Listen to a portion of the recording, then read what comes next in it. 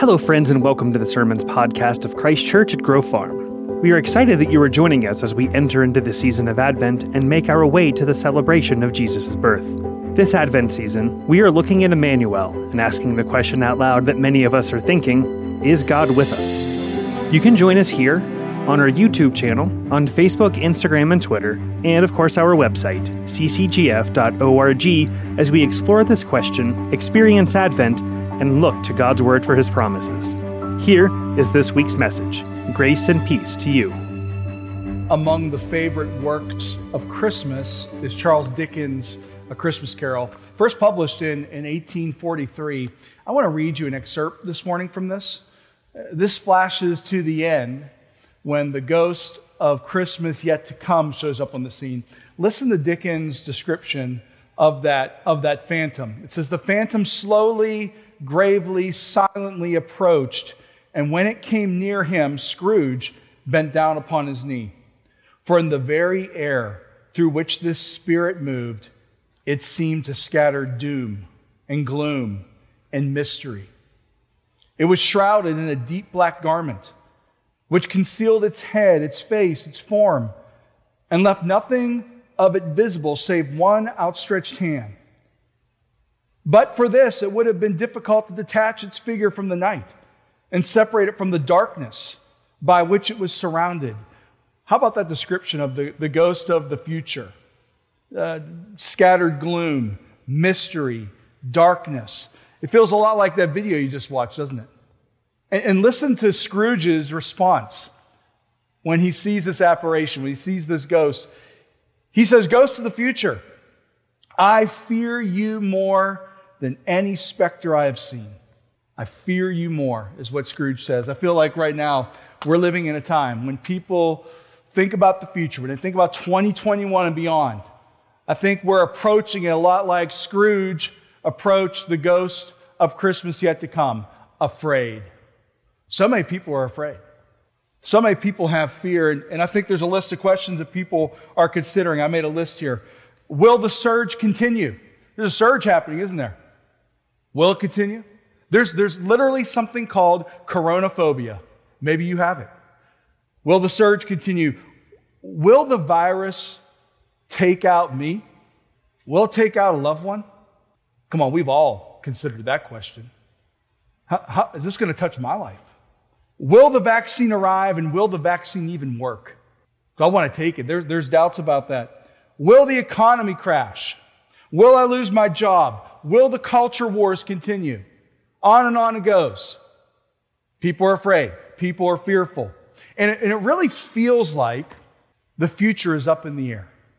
Feels like the future is up in the air, unpredicted. And it's like approaching this ghost, this apparition. You know, we would approach the end of the year and the dawning of a new year in past times with a sense of how things were going to go in the next 12 months. I mean, we felt like we had a grip on it, and we could kind of peer into the future and see what was going to happen. But it doesn't feel like that anymore, does it? I mean, if 2020 has taught us anything, it's this: we are not in control. Do you feel that way? Think about it.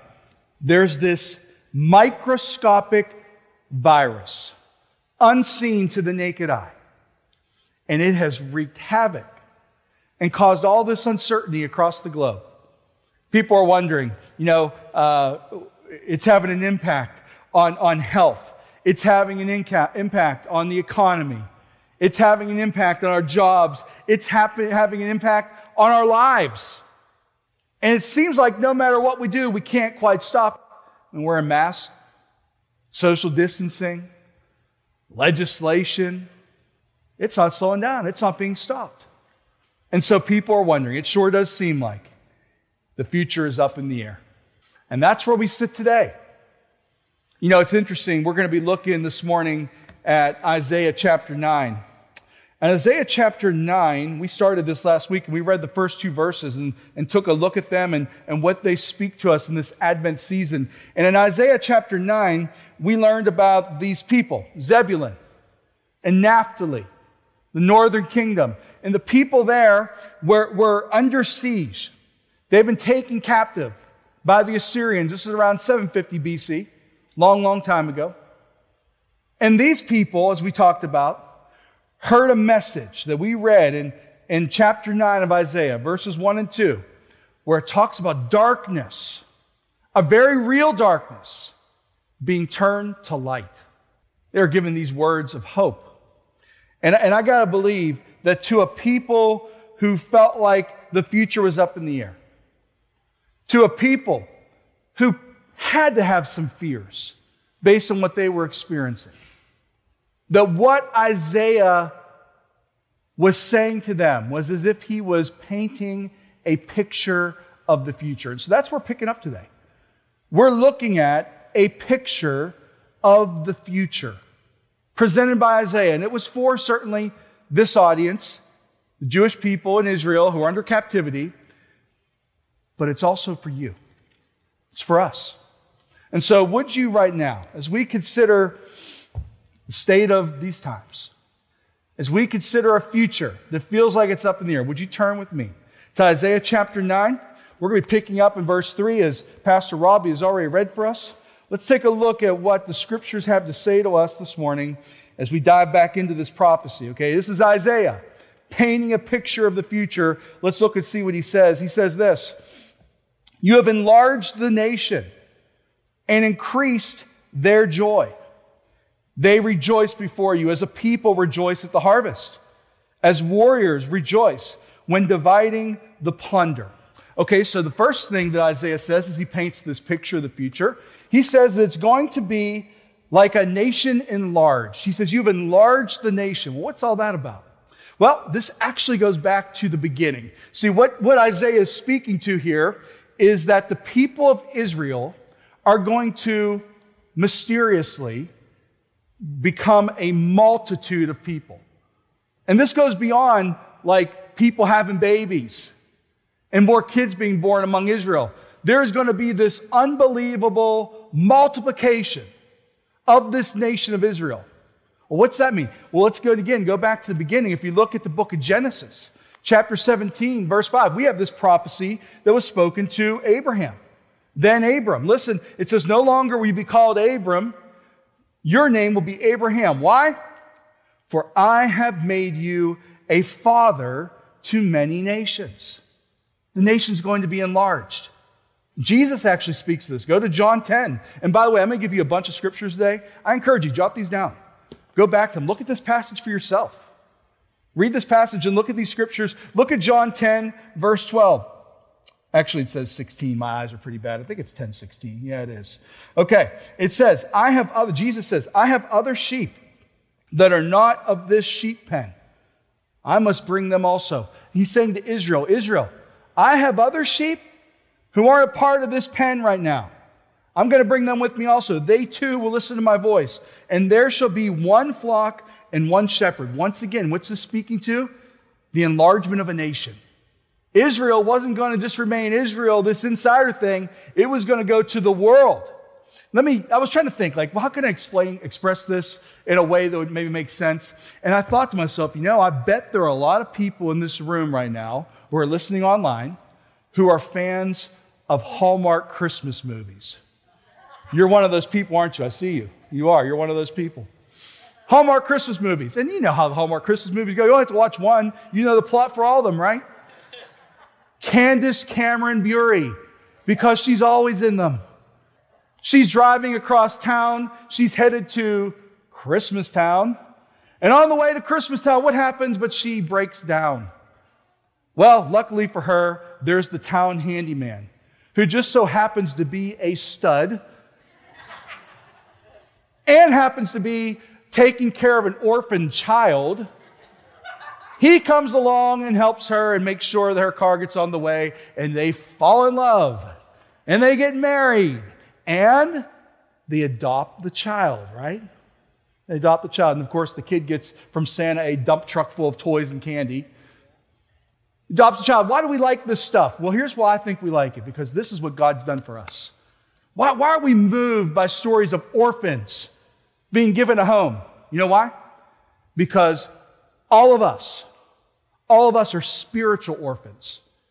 You may say, well, I'm not an orphan, I have parents. No. We're spiritual orphans. But here's what God has done. And he's prophesying of it right here in Isaiah 9. He has enlarged the nation. And he's brought us into his family. Ephesians 2 says it like this, verses 19 through 22.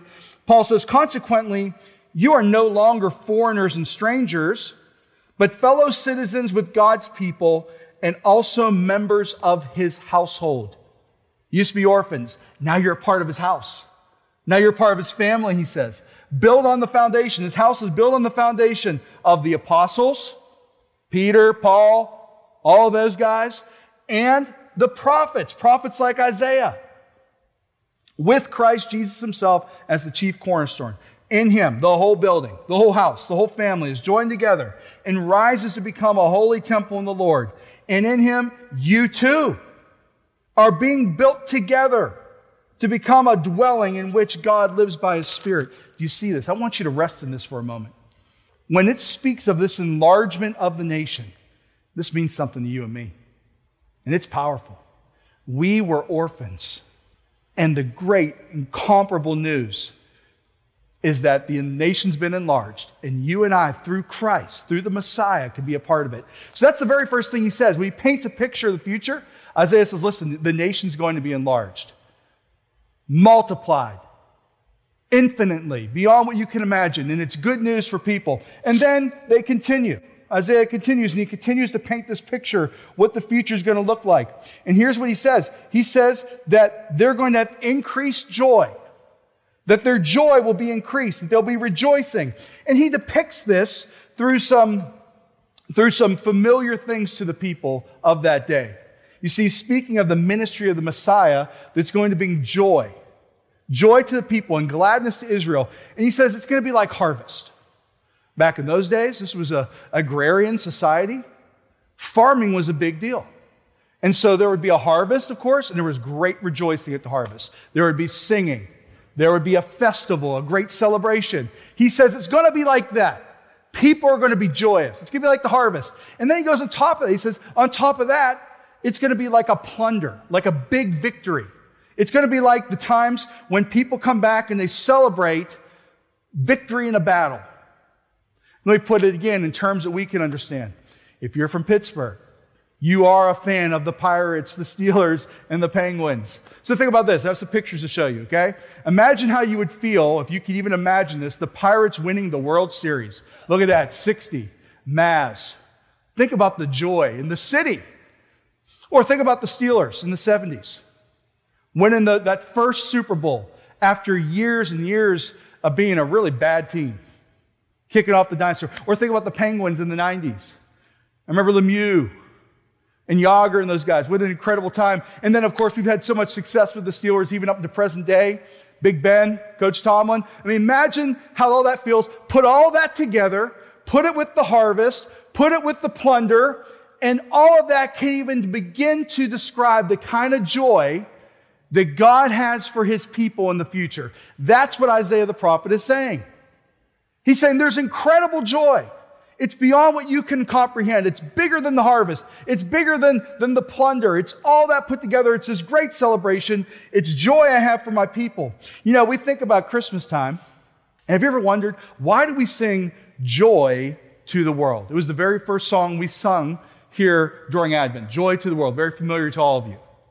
Why do people have decorations, decorative knickknacks in their house that say joy? Why does it say that?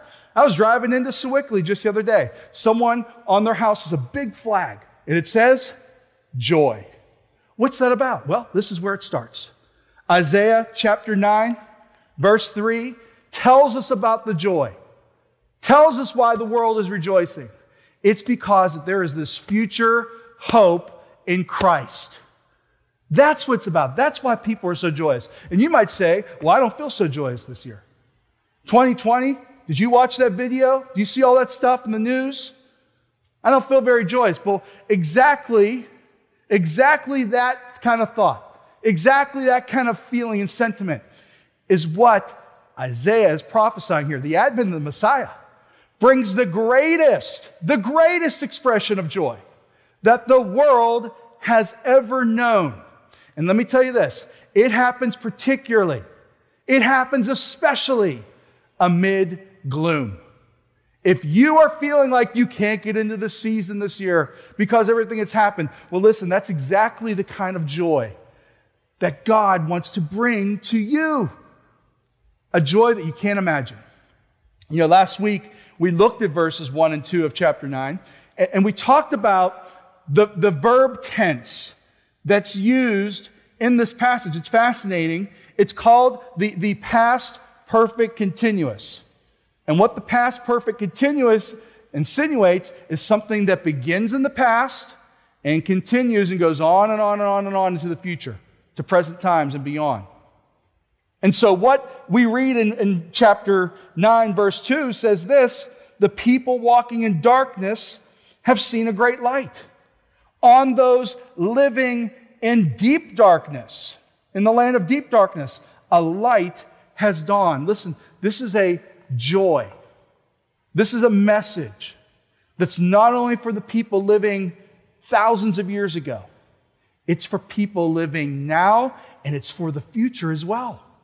And there is a joy that comes along with Christmas that we cannot overlook. Speaking of joy, I want to mention this. Pastor Robbie mentioned Urban Impact. Listen, did you know that Urban Impact is celebrating their 25th anniversary this year, just like Christ Church at Grove Farm? And we've been come on, give it up. And we've been partnering with Urban Impact for most of those 25 years. What a privilege it is. Two things I want to rally you around. You know, if we're people who really understand the joy of Advent, the joy of Christmas, here are two ways we can express that. Number one, you know, typically we have Light the Night right here at Christ Church on this platform, and there's dancing and there's singing and there's theater. It's beautiful. It's the kids who are part of the ministry of Urban Impact, celebrating this great news of Jesus the Messiah. Well, this year, of course, it's not going to look like that. However, there's a video. I think it's about 30 minutes long. And there's going to be a live stream on December 18th. I think all of us, from our homes, from our places where we stay during the week, should get online and watch this. Let's show a great expression of love to Urban Impact in this season. You know, so many of these online things, people will tell you they're not going so well. Let's not have that be the case for Urban Impact's Light the Night. Go online, register for it. You'll get the link to watch the video. Watch it and celebrate the joy of the season. Here's another way we can express joy.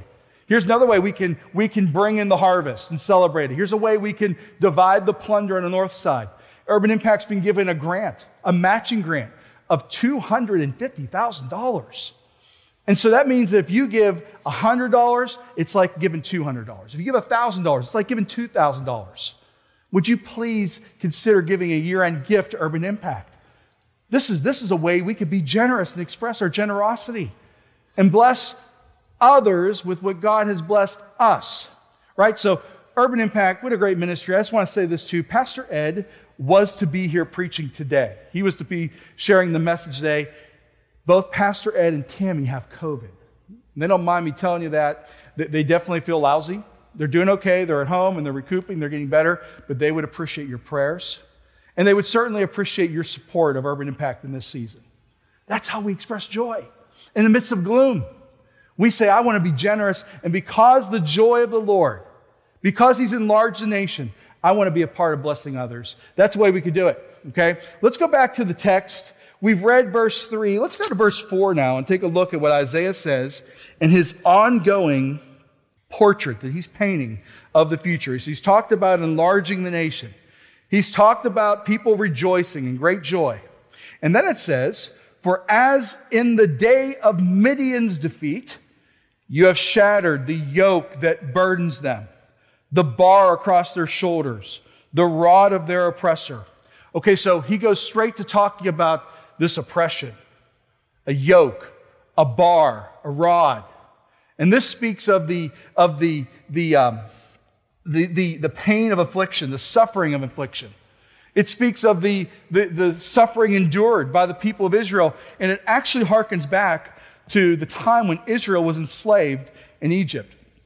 Go with me for just a moment to Exodus 6, verses 6 to 7. I want to show you these connections. I love how the Bible is so connected. It's connected to the greater story of the Bible. And you can see this here. Look at Exodus 6, verses 6 and 7. Therefore say to the Israelites, I am the Lord, and I will bring you out from the yoke of the Egyptians. I will free you from being slaves to them. I will redeem you with an outstretched arm and with mighty acts of judgment. I will take you as my own people, and I will be your God. And then you will know that I am the Lord your God who brought you out from under the yoke of the Egyptians. Isn't that amazing? And so when Isaiah speaks these words, as he paints this picture of the future, he's activating some memories from their forefathers who were under oppression, the yoke of slavery, who had the suffering inflicted on them by the rod and by the bar. And he says, look, it's going to be like in the future, those things being broken. The yokes are broken. The rods and the bars, they're broken. These things are going to be undone. Now, some of us in our immediate future, when we think about the future, we think about Christmas, of course. And one of the things that you're probably aware of is that Christmas is actually the time when people feel loneliness. Did you know that almost 40% of our population experiences loneliness, like deep loneliness, solitude during Christmas time, and it leads to a lot of depression. And if you've ever been alone, if you've ever experienced what it's like to be lonely, to feel isolation, one of the things you know that happens is there's like this sense of the past weighing down on you. It's like a yoke. There's this sense of sometimes your present weighing down on you when you're alone, when you're isolated, when you're lonely. And what that causes us to do is to sometimes remember our sins, to remember our failures. When we're alone, we tend to think about the yoke of the past. We think about the ways we failed and maybe have led to our loneliness. Or think of our own sins and the ways our own behavior has maybe led to us being isolated. Well, here's the good news. The good news is if you have any kind of oppression, that the future picture is that the Messiah is going to come along and he's going to break the rods of oppression. He's going to break the yoke of sin in your life. In fact, that is one of the messages of this passage. The joy of the Messiah comes into focus through forgiveness. The good news is that the rods of oppression, the yoke of slavery, the yoke of sin will be destroyed. Listen to Psalm 32. Check this out. This speaks to it. Blessed is the one whose transgressions are forgiven. The person who's forgiven, they're blessed, whose sins are covered. Blessed is the one whose sin the Lord does not count against them, in whose spirit is no deceit. This is what God's going to do. This is the picture of the future. He's going to break the rods of oppression. He's going to crush the yoke of enslavement to sin. There's forgiveness. That's one of the messages of Advent, of Christmas, that we have right here in Isaiah chapter 9. And how will it be accomplished? How will it be done? Well, he says here in chapter 9, verse 4, for as in the day of Midian's defeat. He says it's going to happen just like it did in the day of Midian's defeat.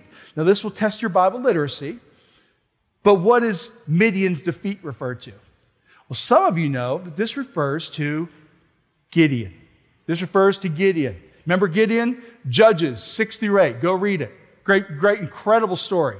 And the story of Gideon is that this guy, who was nothing fancy, who was no one special in particular of his day, was called to lead an army. And God actually whittled his army down to just a relatively few people. And that army of people, of a small group of guys, in the middle of the night, had a sneak attack on Midian, who had a giant army. And by God's incredible strength, and by his hand, Midian was defeated. And it was a decisive defeat that Midian received. So what this tells us is this. The breaking of oppression is going to be like this. It's going to be like the day of Midian. And the day of Midian is the type of incredible victory. It's an incredible victory, which is achieved only by God's power, which happens through insignificant human strength. How's God going to break the rods? How's he going to break the yoke? Tell you how he's going to do it. He's going to do it through his power. And he will do it through insignificant human strength. And maybe this is how you make sense of the fact that the Lord could do what he did through Jesus. You know, if God could liberate Israel in the past by means of a few unarmed men led by Gideon, well, then he could liberate Israel in the present by means of a child. And one of the complexities, one of the things that we wrestle with at Christmas is, how could it be that God would save the world through a baby Jesus, born in a manger, a feeding trough, in a stable, and of all places, a little tiny inconsequential town like Bethlehem? How could it be? Well, it's because God wants to show his might, his power, the strength of his hand, a miraculous deed through insignificant human strength. Listen, the breaking of oppression, the breaking of rods, the breaking of yokes, the breaking of sin in your life is produced by the miraculous means of the Lord's power. Don't you want to be free? Don't you want to experience victory? Don't you want to experience this joy? Well, here's how it happens. It happens just like God did back in Midian. Just like God defeated Midian. It comes through God's power in your life, not your strength. You have to rely on him. What a powerful, powerful truth. You know, this reminds me that some of us have an impossible list. Like, you might have some things, you're not even aware of it, but you have an impossible list in your mind. Things that you don't think could ever happen. For instance, we're sitting here this morning and you have masks on in worship. If we went back to the beginning of 2020 and I said, hey guys, when we get to December, you're all going to be wearing masks when we come into the worship. Would you have believed that? No, you would say that's impossible. There's no way that's going to happen. Well, here we are. That would have been on the impossible list. On a personal note, hey, 4 years ago, if you would have come to me and said, Craig, you are going to be the senior pastor of Christ Church at Grove Farm, I would have laughed at you. I said, no way. No way. We're probably not even going to move back to the Pittsburgh area. Are you kidding me? Well, here we are. It's happened. Do you have an impossible list? Things in your mind that you've kind of written off as, yeah, that probably won't happen. Yeah, that's unlikely. You might have some Scrooges in your life. You know what I mean? Bah humbug. People that maybe have hard hearts. Are there people in your life that you would love to see trust in Christ? Are there people in your life that you would love to see the yoke of oppression, the rod of sin broken in their life? And you think, I just don't know if it's going to happen. I don't know if they'll ever come to Jesus. I don't know if they'll ever trust in God. Their heart's too hard. Are they on your impossible list? Or do you have some habits yourself? Are there some sinful ways in you that you just can't beat? For years and years, you've struggled with the same thing. Your tongue, your temper, your lust, whatever it might be. And you think, I just don't know if I'm ever going to get over this. Let me ask you a question. Are you seeking God and trusting him to do what only he can do? Are you? Because we serve the God who works like this, like in the days of Midian. He works like in the days of Midian. You know what he loves to do? He loves to display his power through inconsequential, insignificant human strength. That is what he wants to do for you, my people. You hear it? This is the message of the Messiah. This is the message of the prophecy, that there's hope through Christ and Christ alone. Let's keep going in this passage. Man, the Lord's power, the breaking of oppression is produced by the miraculous means of the Lord's power. What a great truth. An impossible list. Verse 5. Every warrior's boot. He goes on to continue this picture of the future. What's the future going to look like? Every warrior's boot used in battle and every garment rolled in blood will be destined for burning, will be fuel for the fire. Okay, let's break this down, okay? So you have the boots and the bloody garments. You wonder what those stand for, right? Well, they stand for military power.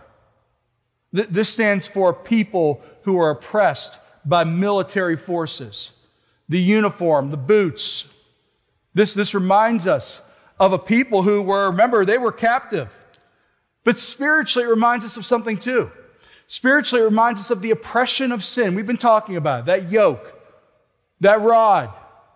Spiritually, this military picture here Reminds us that there's this oppression of sin we face. And hey, let's not overlook this, that there's actually resistance from an enemy. What's going on in 2020? Why is all this happening? Have you forgot about the resistance of the enemy? And there's an enemy we face. He's wreaking havoc, causing fear, causing people to be afraid, causing people to be hopeless about the future. That's what's going on. And here's what this picture here about the boots and the garments rolled in blood and how they'll be burned. It depicts a decisive victory, actually annihilation. It pictures for us a victory that will be an annihilation, so much so that the enemy's clothing, uniform, will be burned like fuel for a fire. Well, who wins? Spoiler alert, Jesus is victorious. Spoiler alert, Jesus is the victor. He is the one who wins. This is imaginary language, and it's pointing to the victory of Jesus. Let me ask you a question. What's the picture you have of Jesus in your mind? You know, this time of year, Christmas, a lot of people, I think of Luke chapter 2. Let me read you from Luke 2:12. Luke 2:12 says this, this will be a sign to you. You will find a baby wrapped in cloths and lying in a manger. That's a legit picture of Jesus. We know him to be that from the scriptures, baby. Lying in cloths, lying in a feeding trough. Is that your picture of Jesus? Let me give you another picture of Jesus. I would suggest that this should be our picture of Jesus, especially in light of this passage. Look at Revelation 1. I'm going to read verses 12 through 16 to you. It says, I turned around to see the voice that was speaking to me. And when I turned, I saw 7 golden lampstands. And among the lampstands was someone like a son of man, dressed in a robe, reaching down to his feet with a golden sash around his chest. The hair on his head was white like wool, as white as snow, and his eyes were like blazing fire. His feet were like bronze glowing in a furnace, and his voice was like the sound of rushing waters. In his right hand he held 7 stars, and coming out of his mouth was a sharp, double-edged sword. His face was like the sun shining in all its brilliance. John, the writer of these words in Revelation, couldn't describe how powerful and mighty this Jesus is. What's your picture of Jesus? Listen, there's going to be a victory, a decisive victory. This is what the picture of the future is. It's painted by Isaiah, and Jesus wins. So much so that he will burn the garments of the enemy, their boots, their clothes, like fuel for a fire. It's going to be that decisive. That's the kind of hope we have. Listen, Advent reminds us that Jesus has been winning, past perfect continuous. He has been winning the battle since before time began. Write down Revelation 13:8. Go read that. It speaks about the Lamb who was slain before the foundation of the world. Look, Jesus is the victor. He's the winner. Time to get on the winning side, people. Time to act like a winner because we belong to the one. The picture of the future is clear. He is victorious. Do you see it? Okay, so last week, if you were here, and by the way, all our sermons are online. You can go and watch any of them. You can watch last week's sermon, the first in this series, God With Us. I told you that I gave you a theme Christmas carol for this season. O come, Emmanuel. I want to add to that playlist today. I got another Christmas carol I want to put before you. It's called Come, Thou Long Expected Jesus. You familiar with this one? Let me read to you the words of this Christmas carol. It says, Come, Thou Long Expected Jesus, born to set Thy people free. From our fears and sins release us. Let us find our rest in Thee. Israel's strength and consolation, even in the midst of captivity. Israel's strength and consolation. Hope of all the earth Thou art. He shall enlarge the nations. Dear desire of every nation. Joy, rejoicing of every longing heart. I think it sums up the message of Isaiah 9, verses 3 through 5 so well. You may think, man, is that a Christmas carol? Where's the holly? Where's the jolly? Where's the talking snowmen? It's not that kind of Christmas song.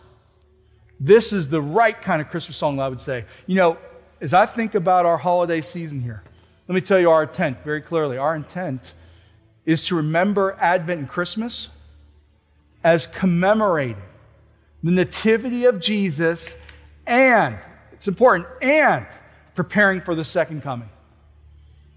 And preparing for the second coming. We tend to think of Christmas as looking back, right? We look back to Bethlehem. We look back to the manger. We look back to the stable. That's great. But it's also looking to the future. You know, in 2020, it might seem like the future is up in the air. But let me tell you the good news. The future is not up in the air. It's not. Because of Jesus, because of His victory, the future is clearly not up in the air. We talked about this last week. Advent is the season when we have been preparing our hearts for the arrival of hope through Jesus Christ.